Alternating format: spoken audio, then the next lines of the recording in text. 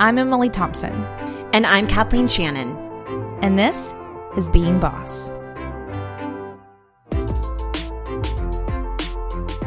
In this episode of Being Boss, Kathleen and I are talking about rest and how important it is for being creative, work-life balance, and we're also going to be diving into some business trends that we see for 2019. And finally, we're going to do a quick fire Q&A and answer some of your questions. As always, you'll find all the tools, books, and links we reference on the show notes at www.beingboss.club. Bosses, I have 2 ways you can start making more money right now. 1, track and report your business expenses. Every dollar you spend on your business, from that new computer to that conference you went to attend, it needs to be written off as a tax deduction. 2, invoice your clients and get paid faster. Now, this may sound obvious, but even Emily once had a client who wasn't getting paid because she literally was not sending out her invoices. FreshBooks Cloud Accounting makes it easier to automatically track and deduct your business expenses. FreshBooks Cloud Accounting also makes it easier to invoice your clients so you can get paid faster. FreshBooks will even automate follow-ups for late payments. FreshBooks is the #1 accounting software in the cloud designed to make billing painless for small businesses and their teams. Today, over 10 million small businesses use FreshBooks to effortlessly send professional-looking invoices, organize expenses, and track their billable time. Try FreshBooks Cloud Accounting for free by going to freshbooks.com/beingboss and enter Being Boss in the How Did You Hear About Us section. How you doing, Kathleen? You know what? I've been struggling with some insomnia again. Girl, why are you doing that? I don't know. And as much as I'm like, I'm chill, I'm cool, I get shingles, I get insomnia. I know that last night for sure I was thinking a lot about money and numbers. Sometimes whenever I just need to freak out about something, like whenever I have anxiety just floating around, it likes to find something to attach itself to. And so, you know, with the beginning of the year, we've been doing a lot of CEO Day Kit kind of exercises and really digging into the money and just business model. And I was running some numbers and I think it was stressing me out. So I finished a book that we're going to be talking about today, and I downloaded the book Circe. Have you heard about this book? I have heard about this book. Were you a Greek nerd whenever you were a kid? Yeah, I feel like, of course I was. I knew that you were into Egypt, like ancient all Egypt. of them. All of the ancient cultures, I was in there. I was not. So I almost feel like I need to download some sort of family tree while I'm reading this book to see how people are related in that context that I don't know anything about. But anyway, so I'm excited to go from reading a very businessy book that we'll talk about today. And now I'm reading a nice fictional book. Good. I love a good piece of fiction. Though I will tell you, it's like the business books that always put me to sleep. Right. But anyway, I don't know. I don't know what I need to do. I guess I just need to do a little bit more meditation, a little bit more chilling out before I go to bed. Right. I think it's interesting that you, like, all of your anxiety and things manifest not during the daylight hours, but in the middle of the night. In the middle of the night. You'll be fine. You'll see yourself to the other side of this. It'll be great. You'll be good. Well, while you're not sleeping, it's funny. I've been running lots of numbers, doing lots of spreadsheets and things too. And I'm sleeping, but I'm definitely finding myself waking up in the morning feeling like I've done nothing but math all night in my head, which is a little bit disconcerting. I'm waking up a little more tired than I would like. But I'm also spending my days in my inbox a whole lot at the moment. So I'm doing a sell cycle for my mastermind group, and it's some of the hardest work that I do, or some of the most like time intensive, focused, very different kind of work that I have to do every couple of months. And whether it's for a mastermind group or, you know, if we're doing a CEO Day Kit push, though that's not quite the same level, or selling the New Orleans vacation. Sales cycles are hard. They're super difficult, and you have to really be on for every conversation that you have. I'm having, sometimes 3-4 sales calls a day, being super chipper for every one of them. it's hard work. It's hard work. You know what's funny about sales calls I've found is that whenever I'm in them, it's fine and I genuinely love it. Like Same. I genuinely love talking to creative entrepreneurs, and whether or not they buy, I like to be able to give them a little bit of something that will help them moving forward, or letting them know when they're the best fit for hiring me so that they have something to almost work toward if it's not a good fit yet. But I always feel energized after those conversations. Well, I might crash like 30 minutes after the conversation. Exactly. Like I'm like in it, super high, excited, get off of it, loving it. And then 30 minutes later, I need a nap real bad. But then there's like 40 other follow-up emails that I need to send or whatever it may be. So I'm right there with you. I love them too. I love getting on them and talking to creatives, but it is very energetically draining to do it. So I'm just in the middle of one of those cycles where I'm using up lots of like personal energy throughout the day. And then working numbers in my head in the middle of the night. All right, let's dive into this book that we've both been reading. As it often happens with the two of us, one of us will pick up a book, start reading it, and at least it's my case, I will bug the hell out of you until you read the book. This is interesting is that I always read the books that you tell me to read, and you never read the books that I tell you to read. That's probably true. That's probably true. Because no one listens to me. Because I'm a little sister. No one ever listens to me. Oh, poor Kathleen. Okay, so we have been reading this book called Rest. The book is called Rest, Why You Get More Done When You Work Less by Alex Soojung Kim Pang. And we'll include a link to that in our show notes for sure. I enjoyed this one. I got a little bit out of it. And just to give you all a summary of it, it's a little bit about successful creatives in history who have dedicated their lives to their work, but they don't dedicate all of their time to their work, which is kind of interesting. Such a big thing to note. And it really talks about how rest is a deliberate skill that doesn't take time away from your work, but actually enhances and supplements your work. And finally, this book is about keeping you from burning out. Right. This is what really hit home for me because I think we both found ourselves really like mid last year feeling some burnout hardcore, but like needing to finish our year, but being more intentional as we were finishing out the year, and then really taking some time at the end of the year, which is when I picked this book up and started reading it. It really just sort of like hit home for me with the timeline that I was in my life. And if anyone has listened to one of the past episodes where we talked about Geography of Genius, this book that Kathleen and I read together and sort of book club together, I feel like this is a really good sort of follow-up to that book. Geography of Genius has become one of my favorite ever books. And this one isn't really quite on my like top favorite list, but it was a great follow-up to a lot of the things that were talked about in the previous book by a totally another author. Just so you know. I also read Atomic Habits, and I felt like a lot of what was talked about in that book as far as building up some of the habits that you might need in order to practice deliberate rest, which we'll be talking about, is really helpful. And then I also recently read a book on meditation that really ties into this one. Nice. But I'll share the title of that one later. Okay, let's dive into what rest is to us. Because the thing that I learned in this book the most is that rest is very different for everyone. And there are a couple of things that you can do that is or can be restful, but you have to find the ones that are going to be the most helpful to you. So Kathleen, what does rest mean to you? Well, before I define what rest means to me, this book really got me thinking about what is work.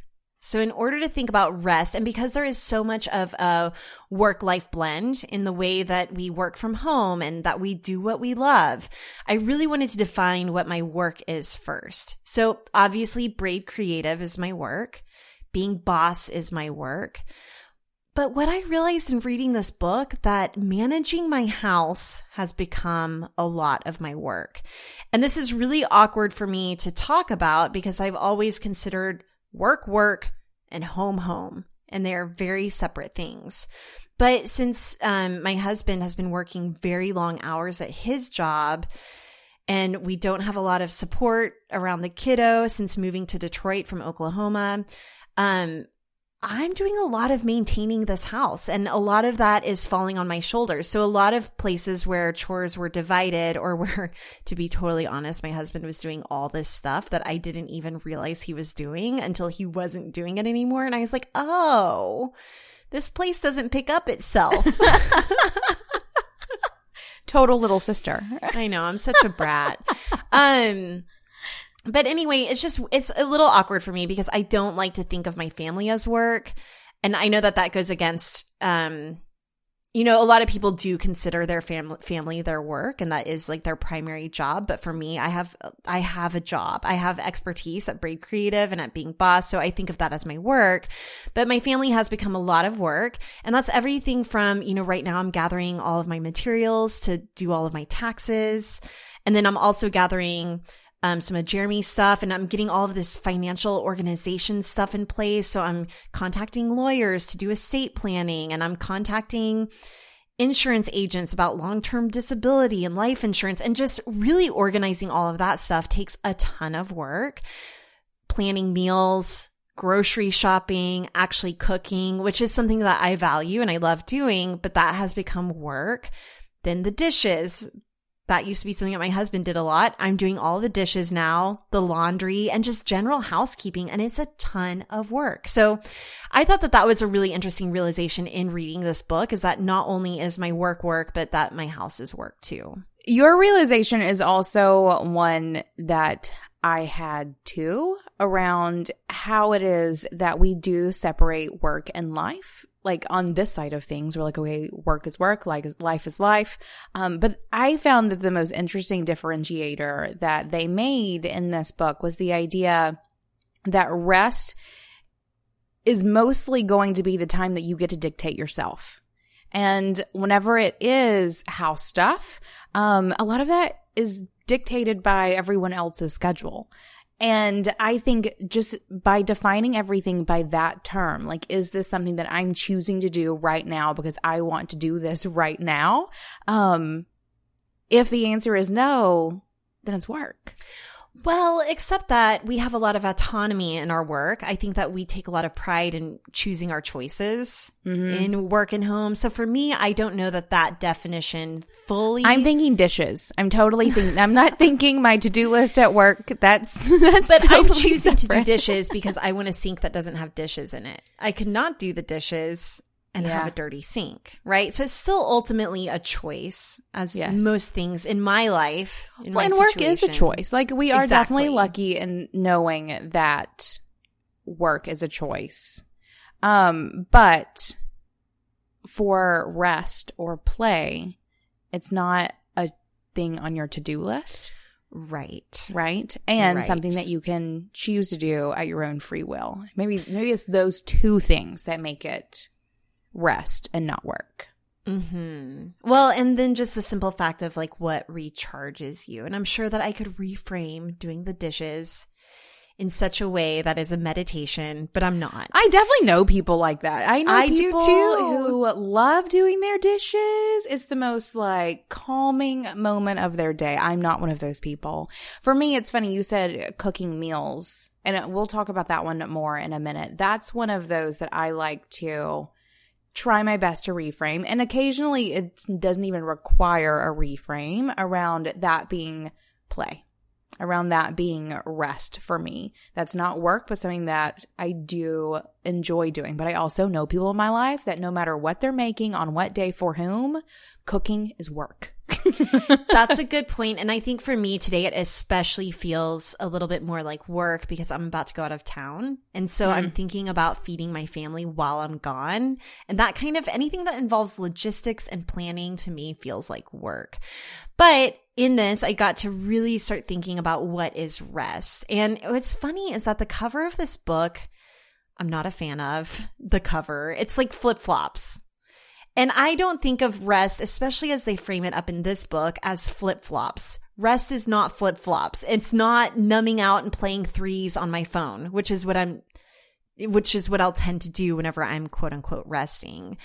So upon reading this book, I'm realizing that the most recharging rest that I partake in already, something that I already do that this book suggests are the long walks that I get in almost daily.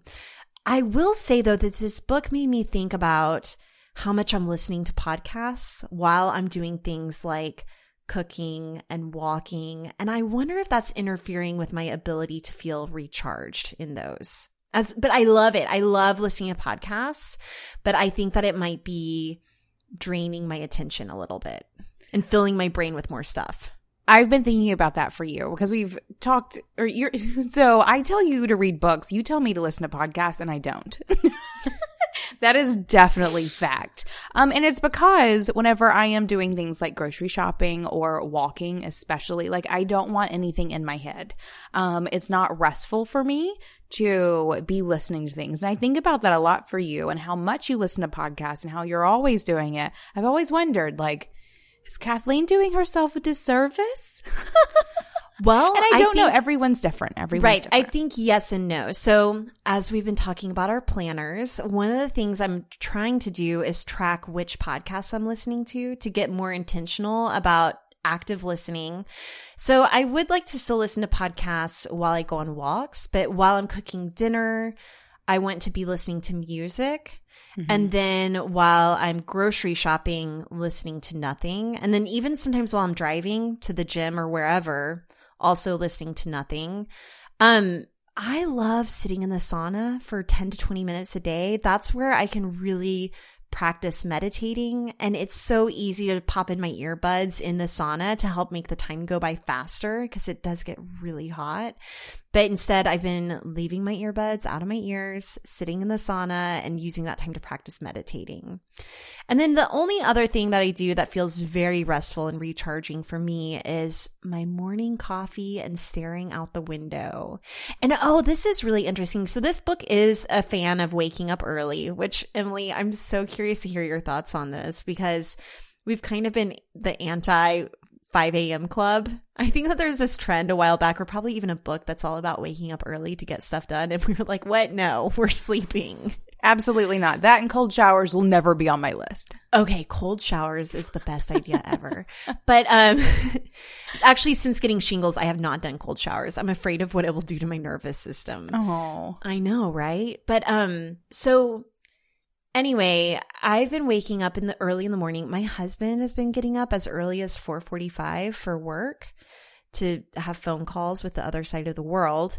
And I will wake up between like 5:45 and 6:15. And Fox usually sleeps in for another 45 minutes to an hour. And I have found during that time, I'm able to have my lemon water, my coffee with my mushrooms blended in, and after my husband gets off of his calls, I feel energized enough to have a conversation with him. And there's not a kid interrupting us. I haven't been worn down by the day where I just don't want to talk anymore. So that's been really cool, is like waking up early, not only to have time to zone out with my coffee and kind of wake up and look at my planner and start to figure out my day, but also to have conversations with my man. I love it. I love it. I love that this has prompted you to rethink about some things and how it is that you categorize work and rest and how it is you're showing up to rest. Okay, but what about you? How do you define rest? Naps. It's funny. Someone called me out recently because I'm always talking about naps. They were like, do you take naps often? I was like, I never nap. Literally never nap. That's not something that I do. But you love the idea of it. I love the idea of napping, but the practice just doesn't really seem to fit into my life right now. And it's this fine. Book talks about napping. There's a whole chapter on napping. And that was the one that was least inspiring to me. So as much as I talk about napping, I don't even want to nap. It's fine. It's fine. I'll do other things. So for me, my lazy weekends are like picking one day at least every other week that can be pretty veg out, where I'm not expected to get out of bed early. I can go to bed as early as I want.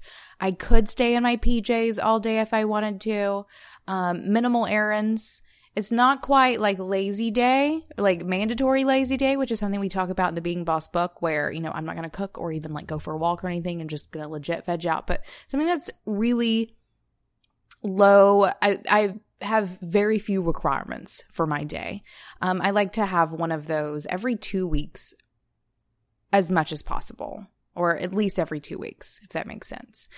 So a lazy day on the weekend is very restful for me. I go so hard during the week that I find that I really need those occasional recharge days to just rest.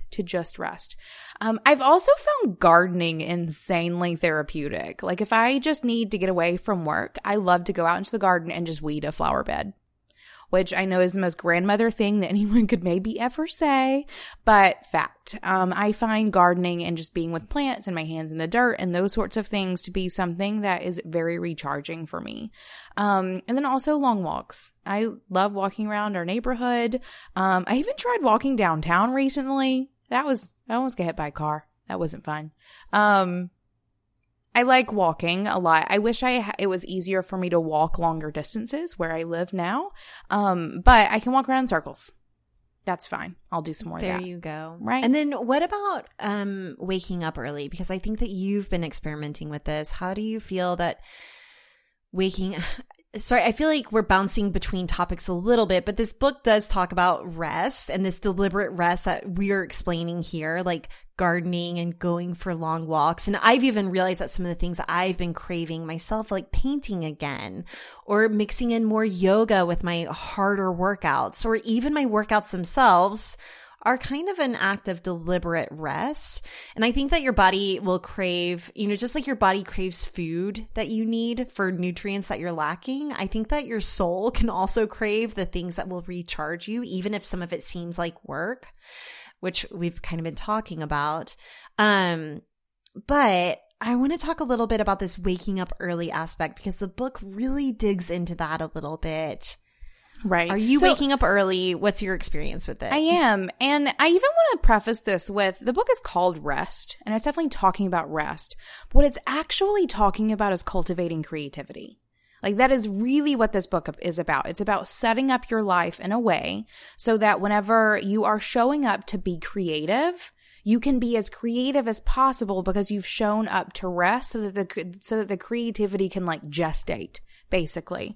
So one of the things I've got one more book I need to recommend while we're talking about this, because there is a book that I read a while back ago that reminds me a lot of this book. It would be very supplementary to this, is Daily Rituals, How Artists Work.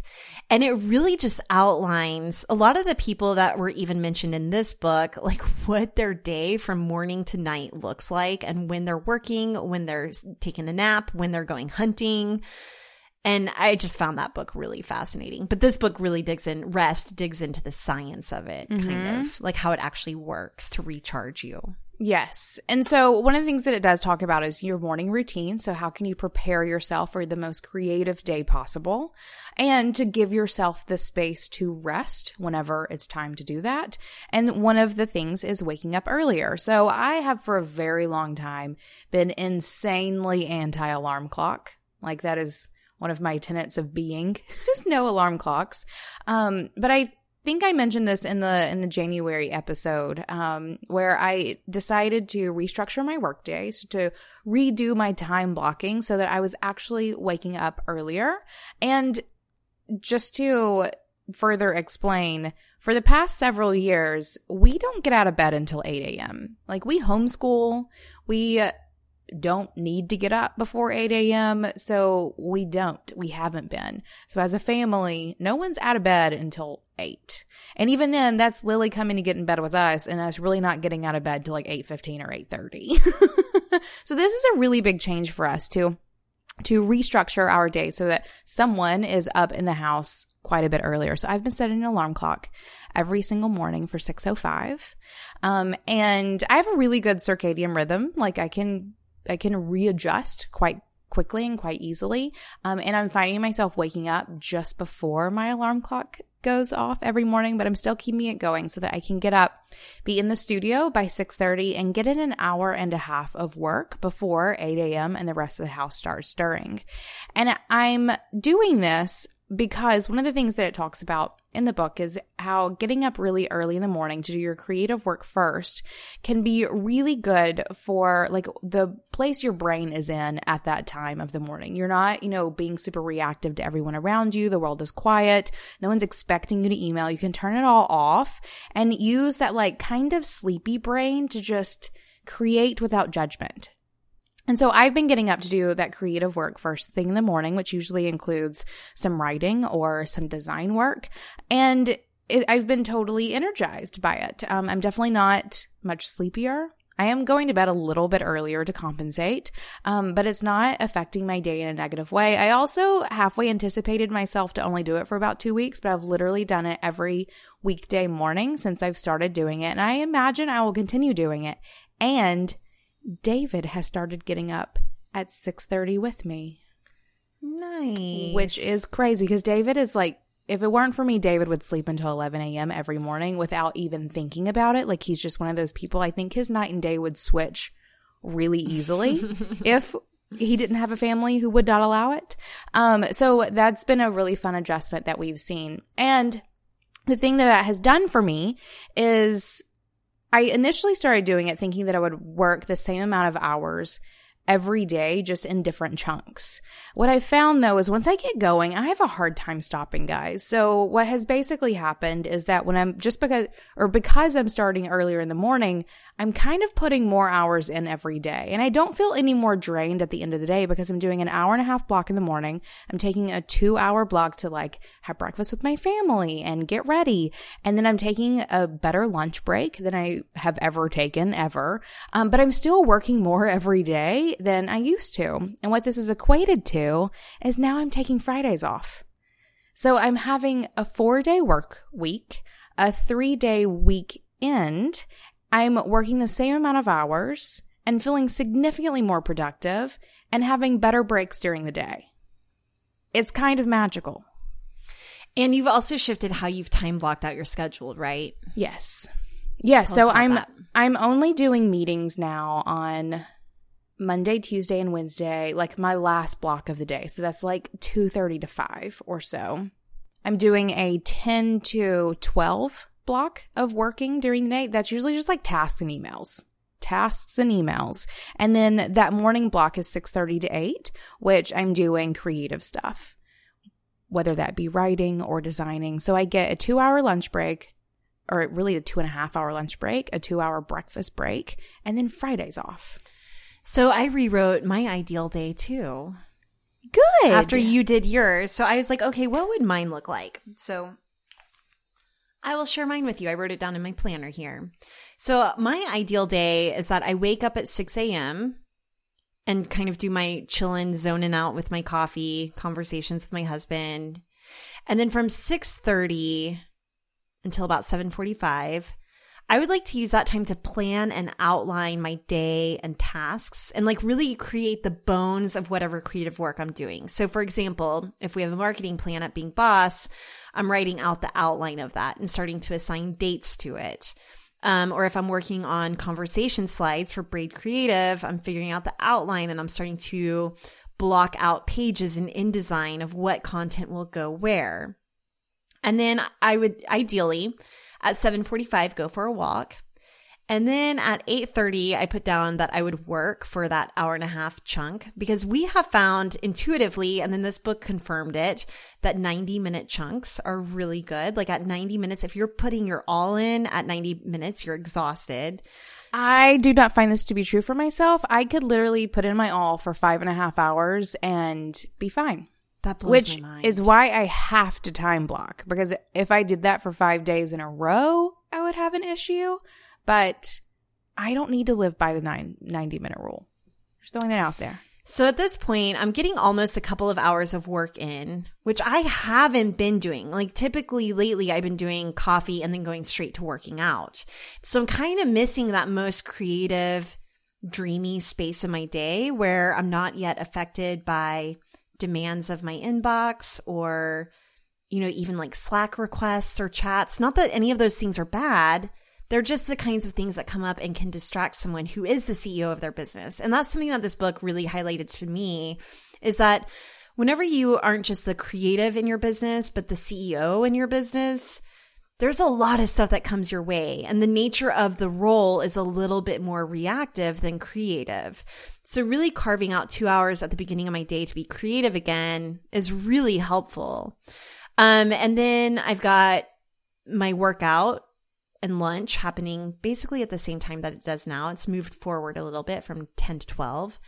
Then from 12:30 to 2:30, I just have work. So again, that might be deep work. That might be meetings. That might be whatever it looks like. And then from 2:30 to 4, I put tasks and correspondence because that's the kind of vintagey term that they're using in this book. That. I put in parentheses emails.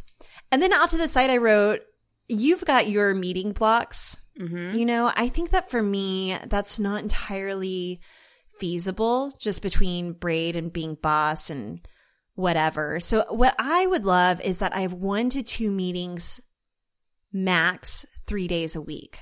So in a week, the max amount of meetings I ever have are 6 meetings.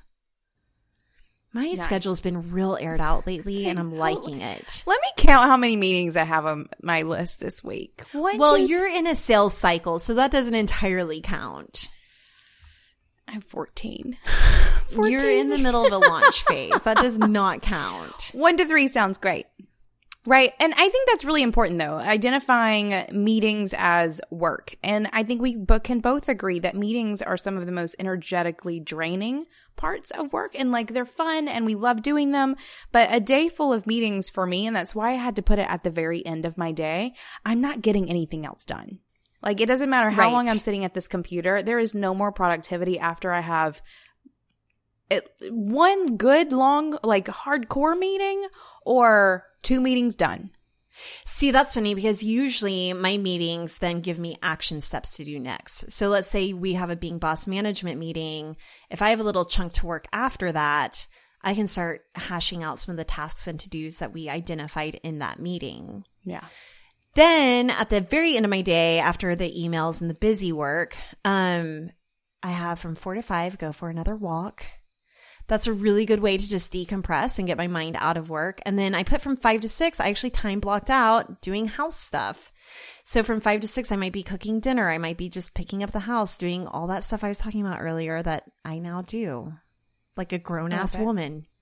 Right. And if anyone wants to do an ideal day for themselves, we have a handy little worksheet that we'll stick over in the show notes at beingboss.club if you'd like to go download that and check that out. This is one of those tools that Kathleen and I come back to, obviously, over and over again, because every season of your life and business, I think, requires a different way for you to show up. And I like to change things up like this whenever I'm looking for a higher level of productivity or whenever I'm looking for change, because you can't expect change whenever you're doing the same shit every day. But if you're really changing up how you're showing up to every single day, then something's going to change for sure. All right. So we've talked about all this. I want to talk a little bit about why rest is important and what we really learned about the importance of rest from this book. Let's do it. My favorite thing about this is just illustrating how required it is for you to give your body and mind time to recharge.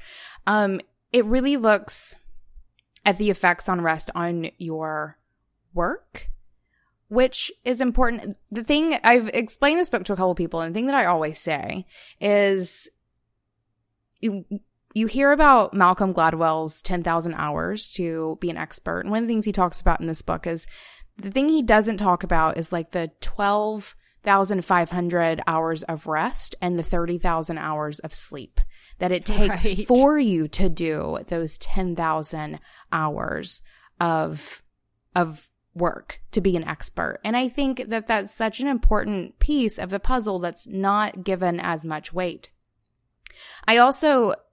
It made me look at how rest plays into work like sleep does on your day. And that if you're not resting but working, you can have like a rest deficit. Like you owe yourself rest. And when you're not meeting that quota of rest, that's when burnout happens. Like you can almost look at it as like math. Where like if you are working X number of hours, you have to be resting X or Y number of hours in order for you to make up the energy that you're expending on that work. And if you don't do that, your work will suffer. And at some point you will burn out. And then after burnout is like a nervous breakdown. And so that was really huge for me to give me that like, I just need math. Give me that mindset shift around understanding that if I'm doing the work, I also have to rest so that I can show up and do the work tomorrow too. 100%.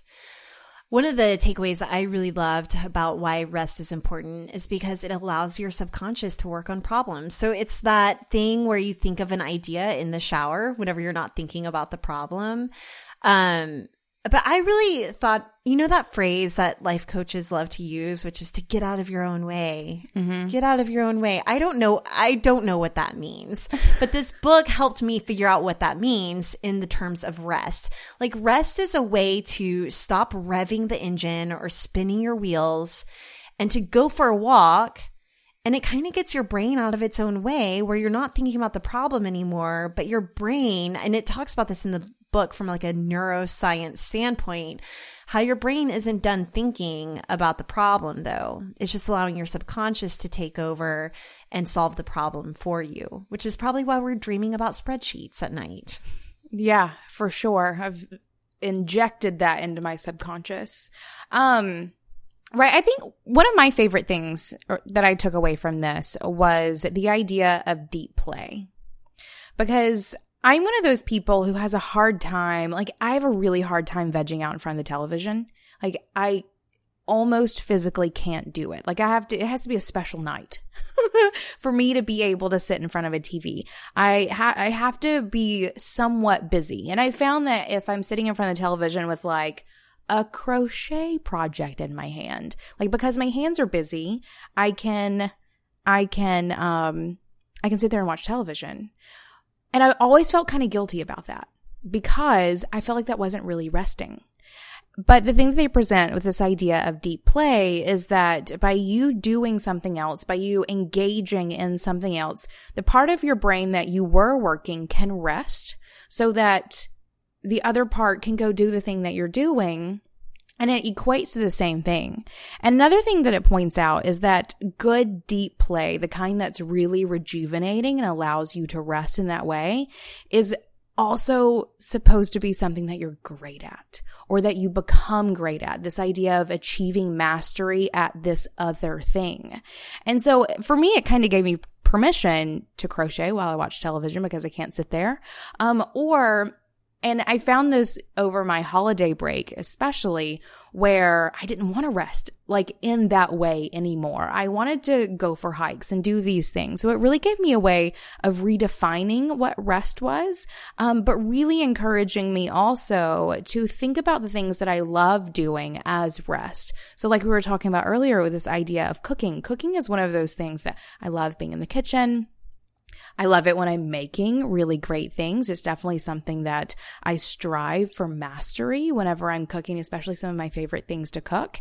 And when I'm doing it well, it's definitely insanely energizing and feels like a form of rest to me. So I love that they presented this, or I love that he presented this idea of deep play so that I could have permission to not veg out in front of the television.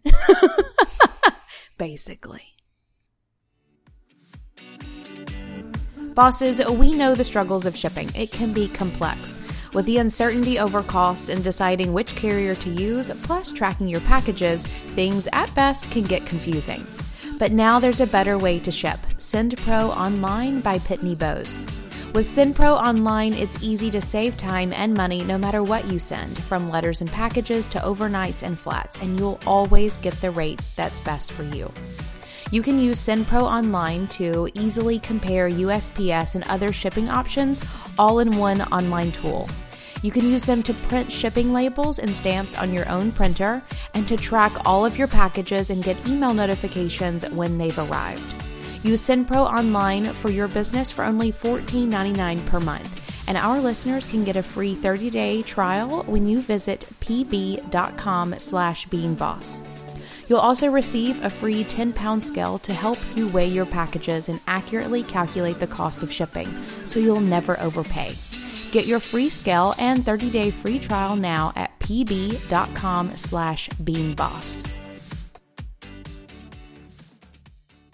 All right, Emily, we're a little bit late on this topic, which is business trends for 2019. You know how people like to say, here are my predictions for the next year. And I don't think that we can see into a crystal ball by any means, but Emily can.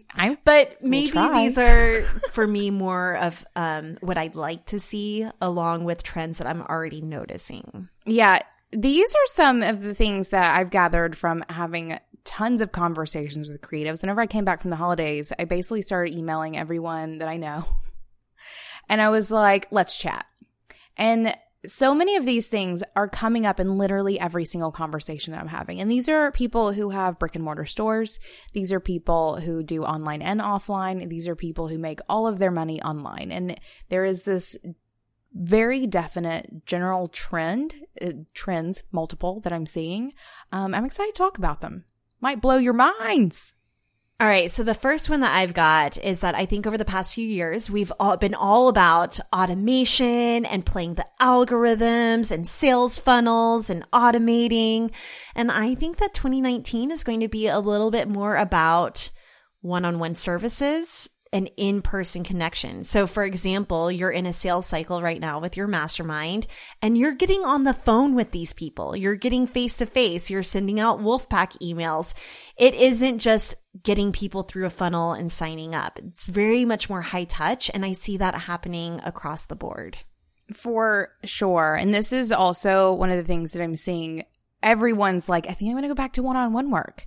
Everyone I'm talking to is experiencing what I'm calling the bubble popping.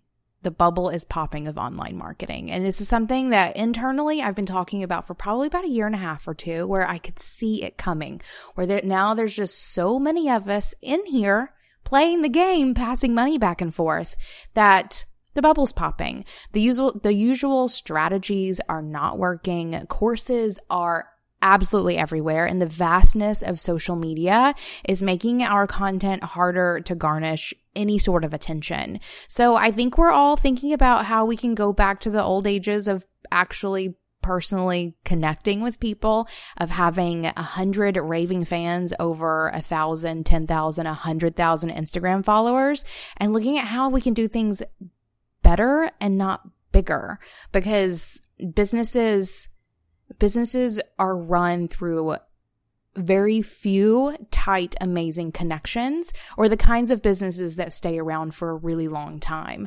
It's not those that are blasting it out to everyone and hoping that it sticks somewhere. So yes to one-on-one, yes to in real life, and yes to like those very personable connections. I think we're going to see a lot of people moving away from mass marketing and creating a thing for the masses, and really focusing on how it is that they can just serve 1, 2, 3 people at a time. All right. I think that the definition of what it means to be a boss, here at Being Boss, we're talking to creative entrepreneurs, but I think that what it means to be a boss is about to become a lot more fluid. So I'm finding that bosses are finding employment in places that fulfill them. And that might be that they're working at a company and that they're working at a day job, but they're taking some of the principles that we talk about here for creative entrepreneurs and the things that we're talking about in our book, and they're taking it to the workplace to have ownership and creative fulfillment, even if they're working for someone else. I also see that there's going to be a lot more hybrid work situations. There's going to be part-time work. You might be cobbling together a bunch of different revenue streams where you're part-time somewhere, like at a day job, and then you've got your side hustle, and that's taking up 25% of your time. And then maybe the other 25% of the time, you're doing another creative collaboration that's only going to last 3 months, but will pay you a little chunk of money. So I'm seeing that there's going to be a lot more fluidity between how we define ourselves as bosses. I agree. And I completely agree with these multiple revenue streams too. It's something that we've been doing for years, and it's something that I'm seeing more and more people either doing or wanting to do. I think for people who have full-time jobs, for a while they've seen it as, or seen online business as a way to sort of stretch into other revenue streams. And now I think it's going to start going back in the other direction a little bit, or thinking about, someone who's built a really healthy revenue stream on, digital products or something like that, who are going to go dabble in physical product, or who are going to go back to that one-on-one coaching or work that they were doing or whatever it may be.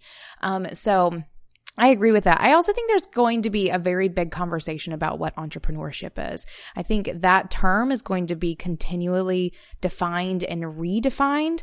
And I think there's going to be a backlash against people who try to use that term when maybe they shouldn't be, or whenever they are not real entrepreneurs, however that is going to be defined. I think specifically about Uber drivers. I've read a couple of articles recently about someone who posts on social media or somewhere that I'm an entrepreneur, I'm an Uber driver, and everyone's going, huh?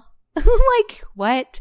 Or if you're grocery shopping for Shipt or some other app that you can order your grocery shopping from. I think there's a difference between freelancing and finding, revenue wherever you can or will or want, and what it actually means to start a business and be an entrepreneur. I think that's going to be a big conversation that will continue being had. Yeah. And I don't doubt that there are Uber drivers who are entrepreneurs. Again, it's that hybrid where driving Uber might be helping you pay the bills while you're getting the other thing off the ground. Right. But I don't think that's what you were talking about. Right. I'm talking because they feel like they're working for themselves. And I also see this, we get lots of emails or have lots of conversations about people who are in MLMs. If you are working for another business's structure, you are a contractor or an employee much more than you are an entrepreneur. Yeah. And if you're working for a business structure that's broken, then it's definitely not entrepreneurial. Yeah. That's definitely. As far as I'll go into MLMs. Okay. One thing that I'm really hoping to see moving forward is a focus on craft. I mean, we get so many questions about how do I monetize a podcast? How do I monetize a blog? How do I quit my job and start rolling in the money? We get a lot of coaches happening. And I think that there's going to be a backlash. I think that it isn't just about becoming popular or gathering a following. And I'm not saying that coaching is bad or wrong. I think that we need coaches and consultants and mentors to help us get us to the next level. I certainly do all the time. But I do think that the market of podcasting and blogging and coaching is becoming so saturated that credentials, experience, expertise, and great content is what's going to make you successful.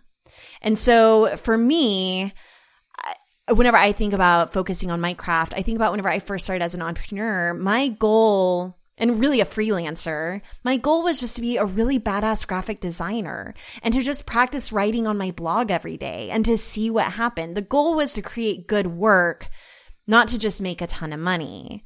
And so I think that I hope to see a focus on the craft again. I hope to see people really focusing on becoming amazing photographers or becoming really incredible coaches or making things with their hands, right? It's not just about winning a popularity contest, which I kind of feel like that bubble of online marketing has become a little bit.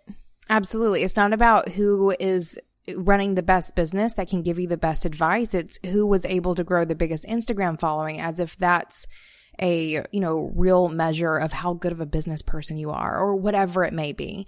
And I also want to say that Kathleen and I are saying this because we're both walking the walk. We're not just sitting here spilling platitudes and angry trends by any means. This is something we see from talking to all the business owners that we know, being in the online world, but also working in our own individual businesses and having conversations outside of the podcast as well, where as a local maker now, I'm having conversations with brick and mortar stores, and they're seeing the influx of people who started out as like a great, let's say, flower grower who got caught up in the online marketing thing and stopped producing a great product, so that they're not carrying their product anymore, where people are getting distracted by the shiny flashiness of social media marketing or, creating a blog or whatever, that they're forgetting to focus on the thing that they are here to do. I think I mentioned this in one of the Making a Business podcasts, where I'm not here to be a social media marketer. I'm here to make and curate products. And I think the more that we can all go back and remember that, the more we'll be able to do and make, and the stronger our businesses will be. Yeah, and I get nervous even saying this because I don't want anyone to feel like I don't get nervous saying this because I'm seeing too many people getting caught up in wanting to grow their Instagram account or to monetize a podcast. And what I'm really trying to say is that's not what it's about. It's about the content. It's about what you're actually doing. And even for us at Being Boss, our full-time jobs became talking about business, so much so that we weren't able to be in our own businesses anymore. It got very meta, and we were both craving something more real. So my business is actually branding and marketing and advertising, but I want to be doing it for other businesses. I want to be doing it for other people who need that expertise, that graphic design, that positioning statement, that help to make it real for them. And so I wanted to get my hands back into pushing pixels and doing design work because that's the craft that I really care the most about, right? Is like how things look. And it makes me feel like I'm doing something. And this is for anyone, like whatever craft it is that you want to be doing. But for me, it makes me feel like I'm actually doing something, like I'm working on the work. Yeah, I mean, if I look at 3 hours that I spend writing social media content versus 3 hours that I spend, making product or making choices for our next like season of curation, or even like coaching my mastermind clients or whatever it is, I'm definitely much more fulfilled when I'm doing any of those other things and not the social media, or whatever it may be, I think the internet has given us lots of flashy things that have worked for a lot of people.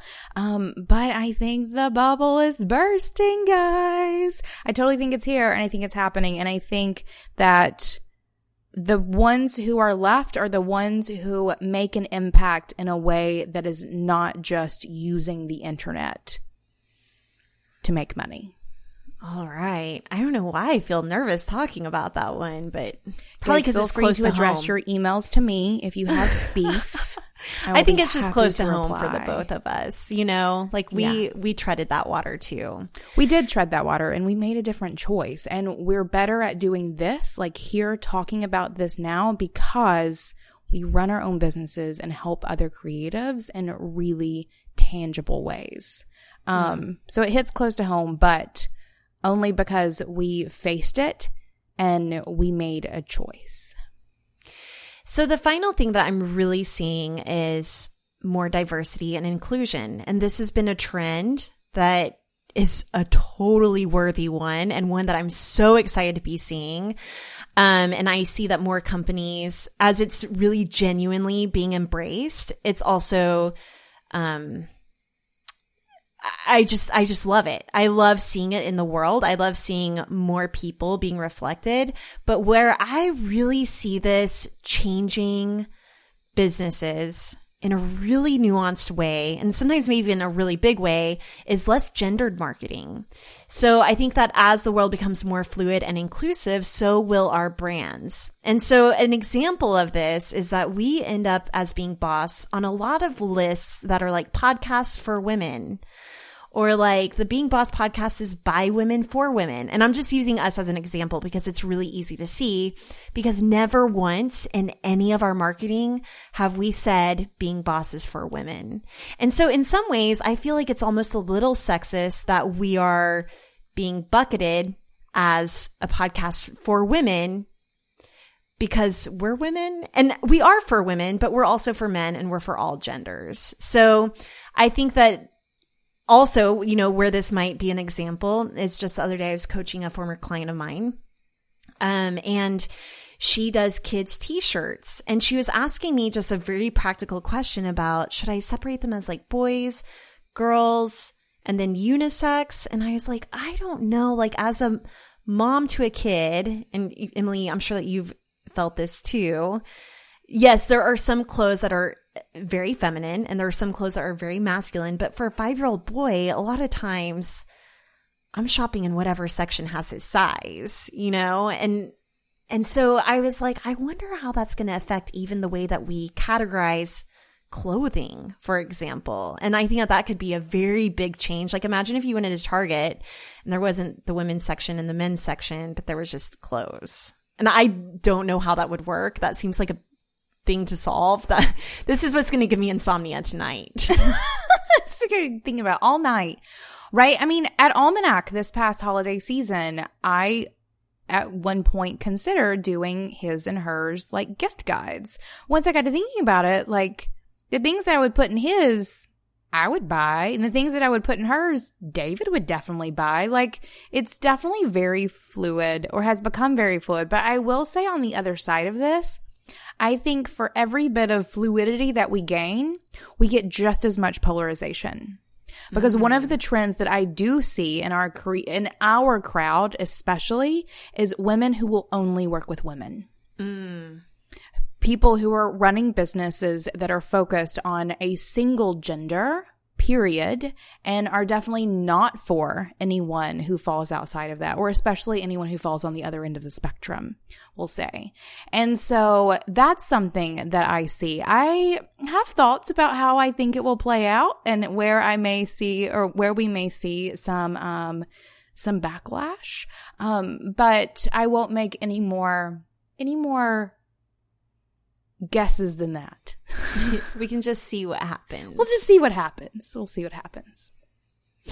And I just want to be clear. Thank you to any of you who have put us on a list of podcasts for women. I'm just saying that that's an example of where I've been like, but wait a second, we're for everybody. Or like whenever I get emails from guys who say something like, I know you're a podcast for chicks, but I love the business advice you give. I'm just like, come on. Right.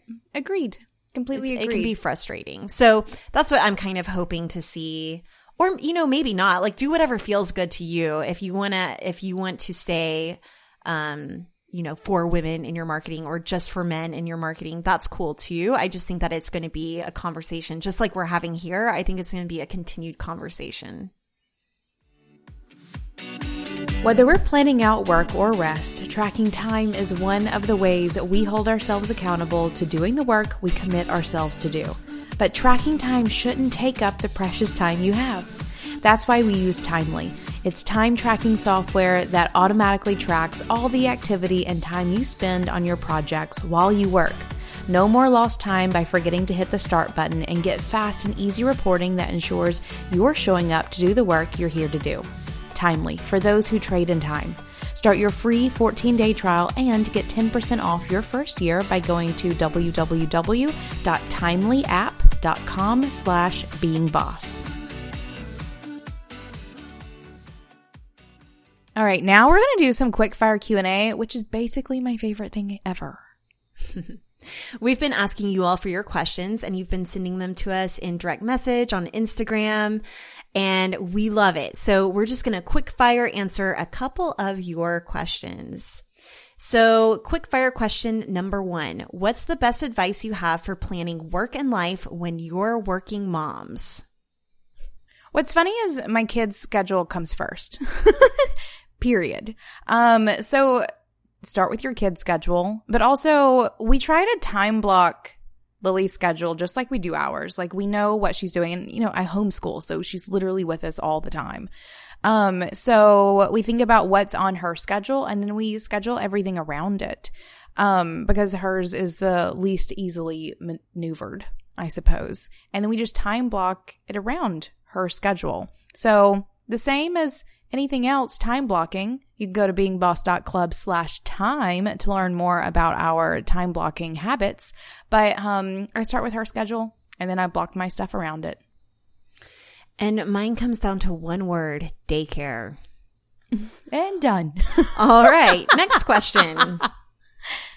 And the next question is, how do you time block if your schedule is sporadic? So in this instance, it's a fitness instructor who will substitute some classes.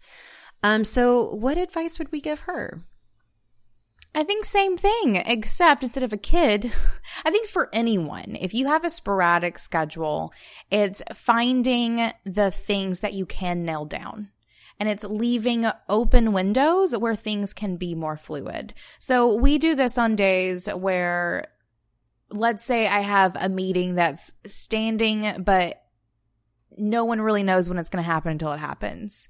Like, I'll do everything around that. I'll time block my morning. I'll have my afternoon, but that time in the morning or time in the middle just stays super fluid. I think you can make time blocking work for you no matter what your schedule is, no matter what your priorities are. It's just recognizing those priorities and leaving open spaces to take care of any fluidity or sporadicness that you may come into contact with in your schedule.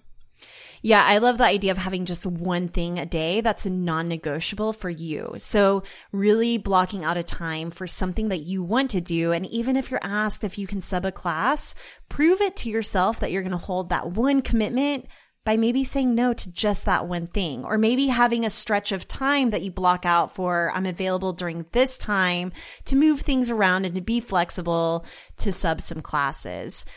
One thing I wanted to mention though, earlier in this episode, I shared my ideal day after reading that book, Rest. And one thing I want to point out here is that I'm giving myself a lot of grace to not have the perfect ideal day every day. I'm going to practice just maybe getting 1 or 2 a week. I love being all or nothing, and I kind of want to just do it or not. Like, if I can't do it all the way, I'm not going to do it at all. And I really just decided to give myself some grace in this ideal day and just to practice it and to try it on for size. So for this question, I would say just practice time blocking your schedule and start to uncover some patterns along the way whenever it comes to subbing classes.